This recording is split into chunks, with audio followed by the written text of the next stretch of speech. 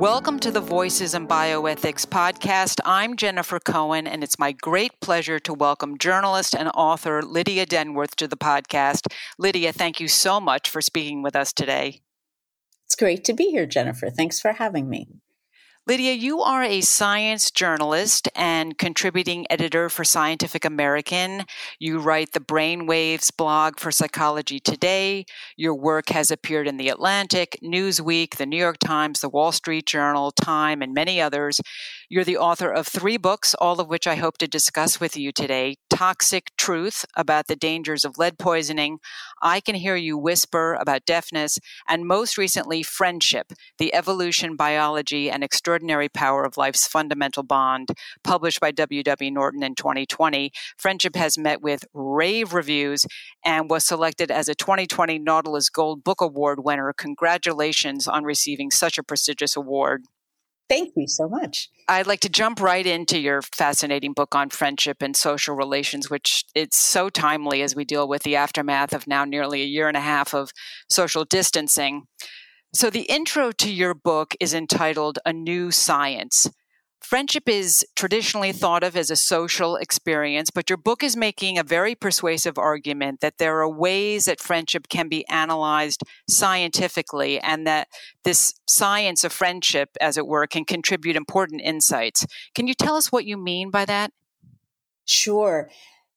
We've known for really thousands of years that friendship is pleasurable. Aristotle and Socrates discussed it, so it's not that friendship is new in the least, of course. What is new is that we understand that friendship is not just cultural. And that is frankly what we thought for a very, very long time, that it was this kind of lovely byproduct of human civilization and language. And of course, there are cultural layers to friendship, lots of them. But it turns out that there's really also a biology to friendship and an evolutionary story here. And that's what I sort of came to understand as a science journalist, my job is to go out and talk to scientists, listen to them, listen as they speak amongst themselves, and see what they think is interesting and what's important. And I began to notice that there was a lot more talk about friendship and talking about it in these different ways, talking about the biology and evolution of it. And that seemed to me to be new, and it is. It's really only in the last 20 years that people have approached studying friendship in this way. And that's what the book is all about. Your book begins on the island of Cayo Santiago off of Puerto Rico and a team of scientists studying rhesus macaques. How can the study of social relationships in primates help us understand human friendship? Yes, well, I started the book there in part just to show you this is not your parents' book about friendship. This is a whole new way of looking at this subject. But the thing that is interesting is that some of the real groundbreaking work has happened in other species. So that's another reason why I started there.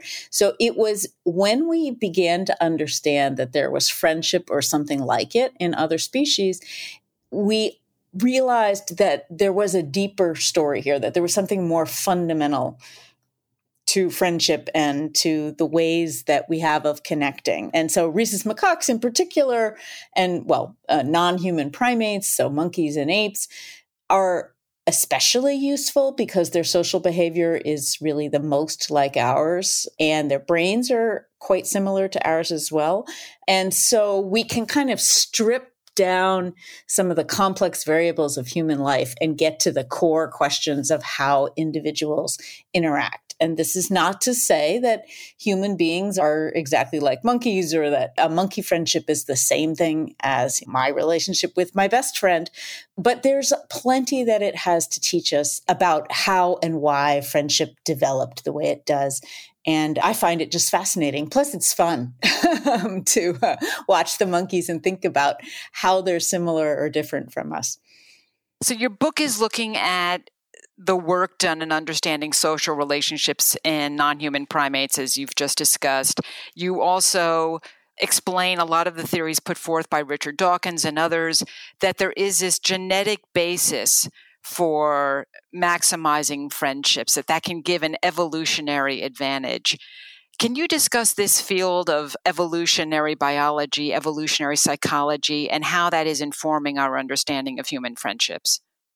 Yes. So basically, either way, evolutionary biology is about looking at how natural selection has shaped our biology. And then evolutionary psychology is looking at how evolution has shaped our minds and our behavior.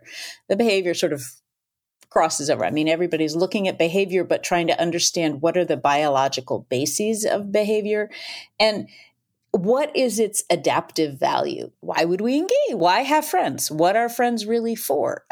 Is one way of asking this. And I think everybody knows, they think about evolution in terms of, the size of the beaks of the finches on the Galapagos, the finches that Darwin recognized as being important and used as the basis for his thinking in the origin of the species. And so the beaks changed size according to what food was available and things like that.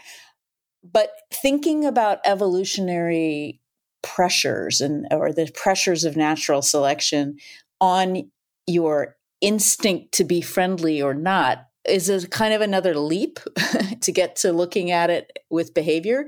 But we know from this work in other species that that is exactly what friendship is, that there are real evolutionary advantages to being good at making and maintaining friends. And we know that from research in the macaques, and also it really began with research in baboons in Africa. And the short version of the story there is that there were primatologists watching these troops of baboons over many, many years, and they were recording everything that the baboons did, just like the researchers do with the macaques in Puerto Rico, in Cayo Santiago. And they kind of watch who does what to whom, and they keep track of what it gets them, I guess, over the course of time. And at the same time that sociologists and epidemiologists were noticing in humans that maybe it seemed like there was a link between how socially integrated you were, how social you were, and how long you lived, they were noticing in these monkeys that there seemed to be an instinct to be friends. And so it actually allow me to digress a little. There was a baboon named Sylvia in Botswana, and she kind of triggered this. Sylvia was very high up in the hierarchy of these baboons. And so baboons and macaques are very hierarchical. And the researchers who were watching them always kind of thought that dominance must be the most important factor in their sort of success in life. But this Sylvia was very high up, but she was also rather nasty. She really treated just about everybody terribly. And she mostly hung out with her daughter, Sierra, who was her primary grooming partner. But then Sierra was killed by a lion, which is sadly something that happens sometimes to baboons who live in Africa. And Sylvia did something interesting. Everyone kind of expected her to go off and be sulky and grieve on her own because that had been her MO for her whole life. But she didn't. She started trying to make friends, to make overtures to the other baboons. There's a grunt that baboons use that sort of signals that they come in peace. And it was surprising to the primatologists who were watching. Presumably it was surprising to the other baboons as well, who were used to her being such a nasty piece of work. And it got the scientists thinking. And what they did was they took their years of data on these baboons, and they were able to calculate a number that essentially was how often the baboons were nice to each other. And then they compared that to their reproductive success is what they started with. But ultimately, reproductive success, which is how many babies you have or how healthy those babies are, how long they live, and then how long you live, your longevity. And what they found was that the baboons with the strongest social bonds lived longest and had more and healthier babies. So longevity and reproductive success are as good as you can get in evolutionary terms. And so it made clear that there has been essentially a survival of the friendliest among these baboons. And so that is where this evolutionary idea comes in. And once they discovered that, that was just reported in 2003, the initial findings, and then it's been built on since then. That is where we began to say, okay, there is something far more fundamental going on here. And maybe the stuff that's going on in humans is not just as straightforward as we thought. They thought maybe it was a concept called social support that was explained why someone who's more socially integrated would live longer. And that makes sense because most fundamentally, you would say that you have someone to drive you to the hospital if you need to go, and somebody to notice that you need to go to the hospital. And that's true. That makes a difference. People who live alone are at higher risk of dying earlier. But baboons also live longer if they have good friends, and baboons can't drive each other to the hospital. So that is how we know that there is something much more fundamental going on in friendship. And that's what's so fascinating to me. So interesting. Yeah, in your introduction, you say that it's time to bring friendship to the foreground because it's a matter of life and death. And it's a striking statement, but the research that you bring forward, as you just described, really makes that argument. I think I'm glad you agree. So your book has a wonderful chapter. If we could just drill down into this, into the sort of physical benefits aspect of friendship. Your book has a wonderful chapter entitled "Middle School is About Lunch," and you look at the phenomenon of social buffering and the protective positive effect that peers have on not only our mental health, which, as you say, had been recognized for millennia, but our physical health. Yes. Can you drill down a little on the effects of friendship on physical health? Sure. So everything I just described about the fact that having more friends helps you live longer, the flip side is also true, that being lonely or socially isolated is bad for you. And a lot of this work that's happened in the last 20 years has been to try to pinpoint why exactly. And it's a pretty startling list. So if you consider friendship at one end and loneliness at the other as two ends of a continuum, right, that basically measures how socially integrated you are, those things, friendship and loneliness, affect either for good or for ill your cardiovascular functioning, your heart rate, blood pressure, all of that, your immune system, how resilient or susceptible you are to inflammation and viruses. Yes, viruses in this time of COVID, your stress responses, how well you sleep, your mental health, so your risk of depression and other things like that, your cognitive health, your risk of dementia, and even the rate at which your cells age. So there's a little cap on your DNA called a telomere, and it gets shorter faster in people who are lonelier. So they are actually biologically older than someone who is more socially integrated.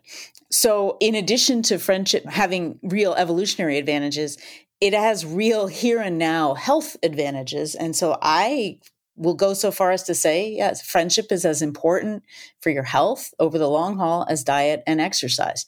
And almost none of us treat it that way. And we should. Incredible. So loneliness should be looked at as a public health crisis, you're arguing. Yes. So it's important to define some terms here. So loneliness is the subjective feeling that there's a mismatch between the amount of social connection you want and the amount you have. And social isolation, which is what so many people have been forced to live with during the pandemic, is the more objective measure of your size of your social network and the number of social interactions you have. Both are dangerous, but loneliness really seems to be especially bad for us. It's that because it's how we feel. I mean, it's possible to feel lonely in a crowd, right? So it gets at that need to really feel a sustaining connection with other people. That's not the only, there are benefits to more casual relationships too. We can talk about that. But if we have to pick, if you're going to ask me, how many friends do I have to have? The answer is really one. The biggest step change is between 0 and 1 friends in terms of your health. And loneliness, yes, it is a public health crisis. What it does to our body. Well, so I mentioned the immune system earlier. I'll just explain that a little bit more. So what we know is that, I won't get too technical here, but your genes are your sort of blueprint for how you might be in the world. But then whether or not genes are turned on or off has a lot to do, whether they're expressed is the scientific term. You have a scientific audience, right? We do. Whether the genes are expressed or not has a lot to do with your environment, the environment that you grow up in, that you live in. So this whole idea of genes times environment, right, is what we know now of epigenetics. That's quite a relatively new field, but fascinating, and it changes how we think about genes. But so what happens in the body when you are lonely is that the cells in your immune system, so especially the white blood cells, the leukocytes, the genes in them are expressed differently when you are lonely and when you are not. And those genes, that gene expression, that difference in gene expression is the difference between that susceptibility versus resilience to inflammation and viruses and things like that. And, it's like, why would your white blood cells care about that? And what's happened is they identified this response. It has a very technical name, which is actually escaping me at the moment. It's CTRA, which I think it stands for Conserved Transcriptional Response to Adversity, but I could have that wrong, but maybe we'll go back and double check. But it turns out that's what your body is doing when it is lonely. And then it turns out that your body does this same kind of response in the immune system to other really big things like trauma and poverty and living through a war. And most of us would never have put loneliness on the same scale as those other things. And I think what this science is telling us is, yes, this rises to the level of a major traumatic experience if it's sustained. But the other thing I want to say about loneliness is that we also understand a little loneliness, like a little stress, can be good for you in that it is a biological warning signal. It's your body telling you that you need to connect. And in fact, deep in the brain, this was theorized quite some time ago. In fact, between the time that my book came out and now, it went from theory to having some evidence. There's the first pictures of the brain. Deep inside the brain, they can show now that loneliness looks an awful lot like hunger pangs. There's a real similarity to how your midbrain, deeper parts of the brain are responding to hunger and to loneliness. And I think we can think of it in the same way. It's telling us, it's warning us, get out there and connect. Your body needs some connection. Now, once loneliness becomes sustained and chronic, that's where it starts to do harm to the body. That is incredible. I really like that framing of loneliness, which is more positive as a nudge to get out and be more social. Wow. I was just going to ask about neuroscience in my next question and what that has helped us understand about friendship. You outline a number of critical elements to friendships in the book. Time spent with another person. One of your experts even gives a number of at least 50 hours, proximity, face-to-face and physical contact. One of the experts you cite identifies the two most important elements to a friendship as laughter and disclosure. But the other crucial aspect of friendship you highlight is this feeling of empathy. And there's a wonderful quote from Edith Wharton you have in the book about a friend being not a separate person, but an expansion and interpretation of oneself. And the answer you just gave about gene expression being so dependent on social relationships informs that quote for me even more. How has neuroscience helped this field of evolutionary biology progress, if they're connected, or is neuroscience a separate way of understanding friendships that's giving us insights into the way the brain works, as you were just describing, loneliness triggering the same neuro response as hunger, that type of thing? Yeah, no, I think neuroscience is proving really critical. In fact, that's how I first got interested. It was at a social neuroscience conference, and the whole field of social neuroscience is relatively new as well. And it is all about how much of the brain is designed to connect to other people. The analogy I use in the book is that there's been a lot of attention. A lot of what neuroscience has been focused on is trying to map the connections in the brain. That's what the big brain initiative that Obama put so much money into is all about. But you can also think of social neuroscientists anyway, as trying to map the connections out of our brains and our bodies and to other people and showing how much of a difference that makes. And just as one example of the way neuroscience, or actually, I'll give you a couple. In this last year, when we were all stuck at home and spending so much time on Zoom and things like that, which most people hadn't used before, neuroscience can tell us something about the difference in the response in your brain to watching someone on a screen versus interacting with them in person. So eye contact when you are face to face in person operates a little differently in your brain, or activates your brain a little bit differently. It primes the communication parts of your brain to get ready to connect. And Zoom does some of that, but it's not all the same. And Zoom also, another thing that neuroscience does is really show us how sensory, or the sensory nature of friendship, so much of it is about what you take in with your eyes and your ears and your sense of touch and smell. And I mean, we don't think about smell very much as humans, and when we think about how we interact with other people, but it all factors in. All of that sensory information is being processed by your brain. And I mean, it's why babies, when from the minute they're born, they're predisposed to focus on faces. Why would that be if it didn't get them something, if it wasn't useful, right? I mean, why would a face stand out for a baby among anything else? And yet it seems to. They fixate on faces and things that look like faces. And then they get better at that almost instantly. Like, you can tell the difference between a baby born one week and then the next week in terms of how fine-tuned their social sort of visual and auditory skills are. And then across those first couple years of life, there's a trajectory that neuroscientists can identify of how babies are getting better and better and better at the sort of social elements of neural processing. And another thing that neuroscience does that is just super cool, I talk about it at the end of the book because it's really the cutting edge, is that they're now trying to look at different people's brains while they're interacting together. Or, I mean, that's hard to do, but we're beginning to be able to do it. Just for technological reasons, it's hard to do. But these same neuroscientists did this very cool thing where they used social network analysis to map out how connected a bunch of students. So they were all students in a graduate program at a university.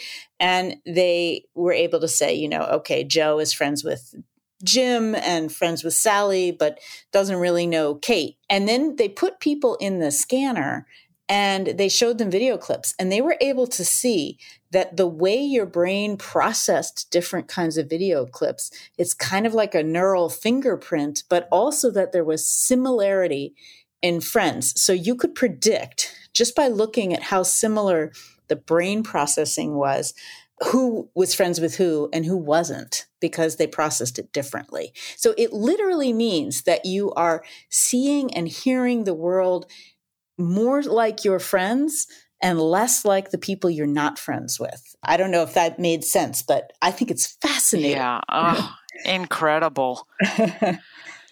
So your book ends with a reminder that for friendships to work positively, they require a lot of attention, a lot of work. Your recent article in Salon addressed the subject of ending friendships. Yes. When is it healthier for people to do that? And under what circumstances should people end friendships? Yes, this is one thing I wish I had put in the book because it comes up so much. So clearly this is on people's minds. I am in the camp that believes that it's okay to end friendships more than people think. So, and what I mean by that is that, first of all, there's more churn over the course of our lives than we sometimes imagine. And as an example of that, I have a statistic in there about sixth grade. You mentioned that there's a chapter, middle school is about lunch. Well, that's really about what's happening in childhood and adolescence in the brain and behaviorally, and how kids are learning to be social. But one of my favorite statistics, or I think most telling, is that sixth graders, 2/3 of sixth graders change friends between September and June of the sixth grade year, when you're usually about 11. Now, part of what that is in the US, a lot of sixth graders are coming from an elementary school where they were in one classroom and then going to a middle school where they're starting to move, they're in a different environment. So some of it is environmental and context. But think about all the sixth graders, who are in the middle of the pangs and the pain and the sort of excitement of all of that social turmoil, they think they're the only ones going through it. And in fact, 2/3 of sixth graders are changing friends. And it's sort of a natural process that's happening because they're meeting new people. They're also starting to coalesce their own interests and things like that.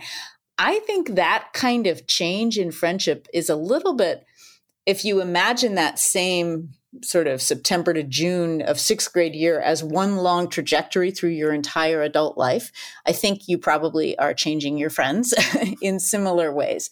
Now, that said, what really, really matters is that you have good quality friendships in the core of your life, sort of your inner circle. You need people that you can really count on. And friendship, the science of friendship actually gives us a kind of handy definition of friendship. That is, it's a relationship that is long lasting and stable, that it's positive, so it makes you feel good, and it's cooperative. There's a reciprocity and a helpfulness to it.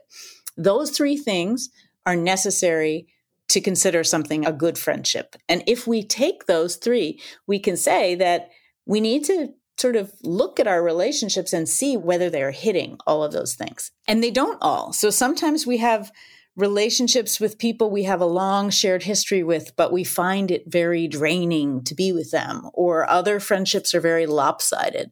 One person does all the talking and the other does all the listening, and it never, ever evens out. And those are the kinds of relationships that you want to look at and say, is this the best use of my time? Because the truth is, we have limited time, and friendship does require time. It requires time to make friends, and then it requires some time to maintain them. I mean, to get really technical, biologists talk about the energy use that we put into our relationships and that the benefits that we get from it have to outweigh the costs to us. That's a pretty reductionist way of thinking about it. And yet, if you think about it, we use that kind of language when we talk about friendship. When we talk about somebody being draining, it's essentially us saying that it's using up my energy in a way that is depleting, right? So the other really important thing to know is that ambivalent relationships, where there's good and bad in how you feel about someone, turn out to not be good for your health, according to the research so far. And that's interesting because a lot of us think that the good must outweigh the bad in those relationships where we feel a bunch of different things about someone, but that does not seem to be the case.